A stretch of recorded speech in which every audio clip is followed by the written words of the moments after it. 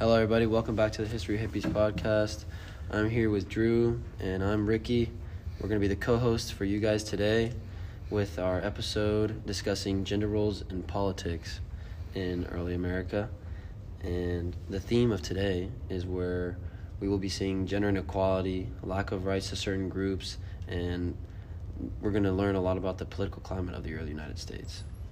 So the first article that we would like to talk about is an article regarding how women would be treated around the 1815, that type of area, that the year range.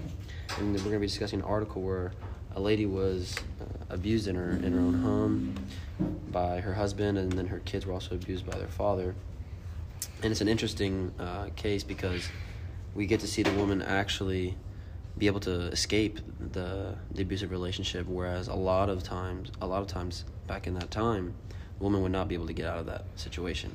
So I'm going to ask Sarah a question based off of this article. So why did Abigail seem to be reluctant despite her husband's abuse?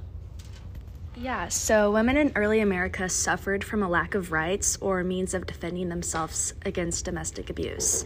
From Abigail Bailey's perspective, it should be noted that many women with children and no source of income had no other choice but to stay in abusive relationships. This might explain Abigail's reluctance in escaping her violent situation because she was simply afraid of what economic consequences that would entail. A quote from the primary source listed in the American Yawp Reader, Abigail Bailey Escapes, on page 150, further highlights Abigail Bailey's courage in deciding to leave her husband. Quote, "He asked me what I intended to do. I replied that one thing was settled. I would never live with him anymore. He soon appeared in great anguish and asked what I could advise him to do. Such was his appearance that the pity of my heart was greatly moved," end quote. From this, we see how Abigail still had an emotional tie to her husband despite his abuse. This also could explain her reluctance because her whole life had been dependent on her husband like many other women in America. So this ties back into the themes of gender inequality and how women had a lack of rights to certain groups in the early United States. Thank you for that contribution, Sarah. That was a really great way to look at the article, and I like the way you interpreted it. However, I want to see now what Kalani has to say on the article. Okay, so I would say, tying back to what Sarah said, it's about gender inequality, and that's mainly due to the role men played in the image. A quote stated, "If he would reform and never injure his family relative to interest, I could truly wish him well," mainly talking about how the idea of men should be, how they behave, how they should contribute to society. However, as seen as a pattern throughout many of these articles, the men image came from control and power and how much of that you had in wealth. This is seen throughout, like I said, once again, many articles, including Abigail's and John Adams' letters to each other, which shows the relationship dynamic and also how that's played out into their systems. But I will also go into detail about that later on in the podcast. So this is Drew speaking, and the original question going back to it was, why did Abigail seem to be reluctant? And part of my reasoning to think this is of the impact it would have on her family. Like, sure, her husband and all that, it was an issue, but it says in the article, quote, "But if he should undertake any father to afflict our family or any of his dear children," end quote. She's really reluctant because she doesn't know the impact it'll have on her children, and she doesn't want their lives to be ruined because of an abusive father figure in their life. So she wants to escape, but she also doesn't want to break away her family from that. So, Connor, what did you think on all of this? I do think that economic consequences played a huge role in the reluctance, just because this was a time whenever women weren't really allowed to make a living for their families. But I also think that social consequences were another factor of it. One of the quotes was Abigail contemplating whether it'd be consistent with faithfulness to suffer him to flee.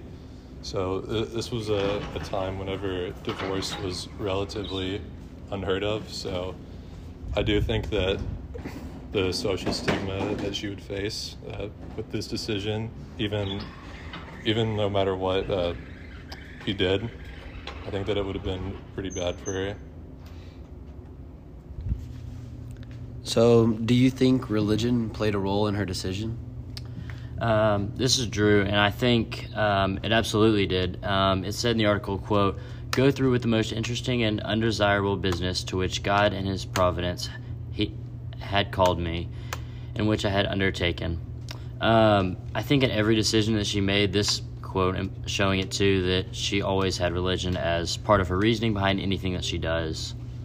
It doesn't take much, and that says all it needs to right there. Do you think religion played a role in Abigail's decision in this?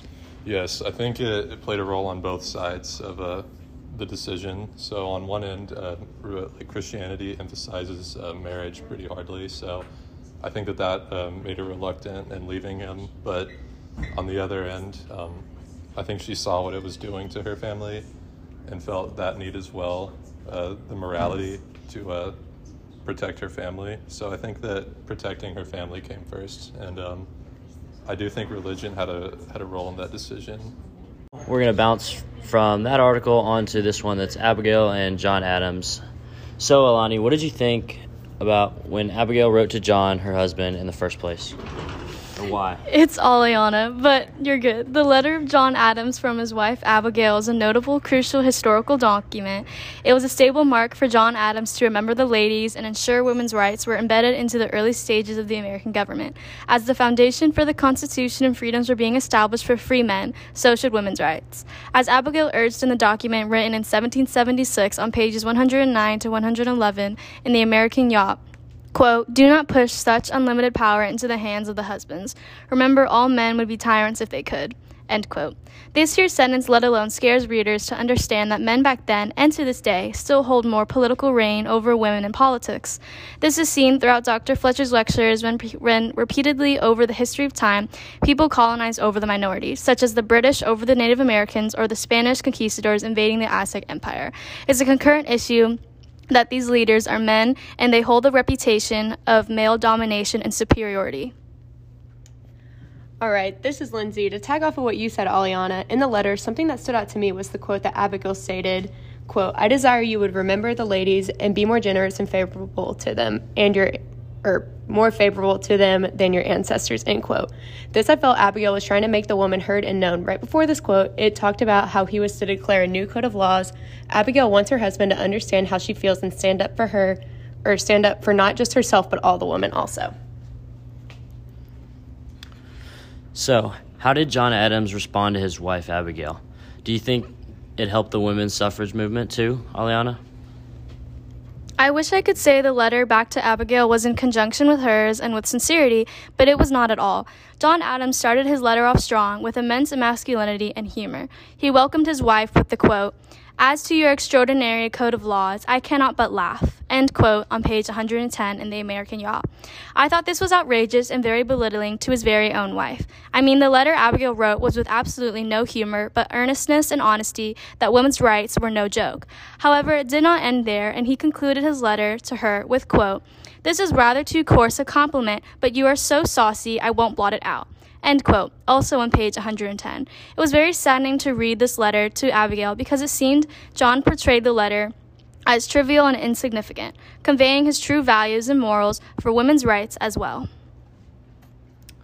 So, do you think Adam's letter to Abigail was contradicting Lindsay? Yes, I do. Aliana stated it perfectly, how he just brushed off everything she said and just made jokes out of it. But in the end of the article, Adam stated the quote, "We are obligated to go fair and softly," end quote, which kind of confused me. If they were obligated to go fair, why would he brush off everything Abigail had said and not give the women their rights they deserved and make it equal? From Abigail's perspective, I would have been livid at the response of her husband, upset by the outcome of the conversation. I also agree with Lindsay. I'm Kalani. Using both examples of what Lindsay and Aliana said, personally, I read that it interpreted to me that the systems in place always say that they're fair and softly when actually hostile to the people it needs to help and give changes to. As his wife, I would agree that I would also be livid, but it also makes me curious. In the quote that Aliana spoke on, I wonder if they had any hope for change if that was her initial attitude, or if the women were expecting a hypocritical attitude like Burr talked about later with Megan. For that, Aliana, Lindsay, and Kalani on Abigail and John Adams. Now we're going to go to Ricky's going to host the last article we have. And this is the article from Burr, and we're going to be learning about Alexander Hamilton and his duel. So, would you like to say anything about this, Megan, to give us a little rundown? Of course. So essentially we see the unfolding of events that leads to the duel between Aaron Burr and Alexander Hamilton, and eventually Hamilton's death. We start off with seeing the political climate of the time. There were rumors being spread about Thomas Jefferson leading to the decline of his time in office. Burr was running for governor of New York, and when Hamilton caught wind of this campaign, things took quite the turn. Burr knew right away of Hamilton's opposition. We can see this with the quote for Burr by Gore Vidal. Whether or not Hamilton was sincere in his desire to preserve the Union, I do not know. I do know that he was horrified to find me, in effect, the standard bearer of his own party in New York State. End quote. Once accusations of how Jefferson really was came to light is when Burr and Hamilton started accusing each other of rumors. That was a straw that broke the camel's back. In other words, they took the next steps of duel, and spoiler alert, Hamilton dies. So, thank you, Megan. So, Sarah, do you think this work accurately portrays early American history and the Founding Fathers, and if so, how?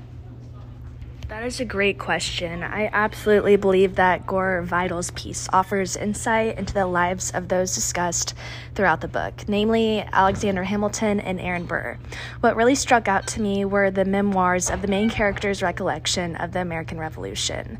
Aaron Burr is depicted as a passionate mentor who guides the main character, Charlie, through the politics of early America. A quote from Gore Vidal on page 14, chapter 2 says, quote, "That was General Washington's office in 1776. He lived in this house for 3 months, during which he managed to lose New York City to the British. But despite his incompetence, the gods always supported him in the end. I suspect Cromwell was right. The man who does not know where he's going goes farthest. Talleyrand used to tell me that for the great man, all is accident.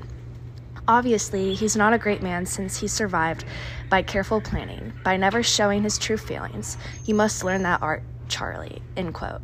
I chose this quote because it really reflected the political strategies and the mentoring that was implemented throughout the 19th century during the early rise of America and the formation of government. This ties back into themes of American culture and politics, social relationships, and it's important to note how women weren't really mentioned in this book about politics. It was mainly men, so that can tie back into the gender inequalities and roles in politics in America. Thanks, Sarah. So, what did you think, Megan? Yeah, I totally agree with you, Sarah. This expert definitely gives insight on who our founding fathers were. We got to see the political climate of their time and even the political and social conflicts they personally were a part of. Who would have ever thought that Jefferson was as unfair as he was when he was in the wrong, or how Hamilton in some ways may have been the one to instigate the duel between him and Burr? Quote, "Hamilton then complained of my predetermined hostility to him. Van Hesse replied for me, pointing out that the phrase predetermined hostility was insult added to injury, and that the evasive length of Hamilton's correspondence seemed very like guilt." End quote. This is behind the scenes we don't often learn about. So this is Ricky and Drew, and today we got to experience a very cool insight into understanding the gender roles that women were playing in early society in America. And so what would you have to say about that, Drew? I agree with you. It gave a really good insight on it, especially in the last 100 years or so, it's completely changed, and you don't see anything even close to that anymore. Seeing these three articles and the common theme of just women's inequality and their gender roles that were played, especially in government, showed us a lot today. Well, thank you guys for listening in. We've had a great time on our episode discussing gender roles in politics. This is the History Hippies podcast. Thank you guys. I'm your co-host, Drew. I'm Ricky.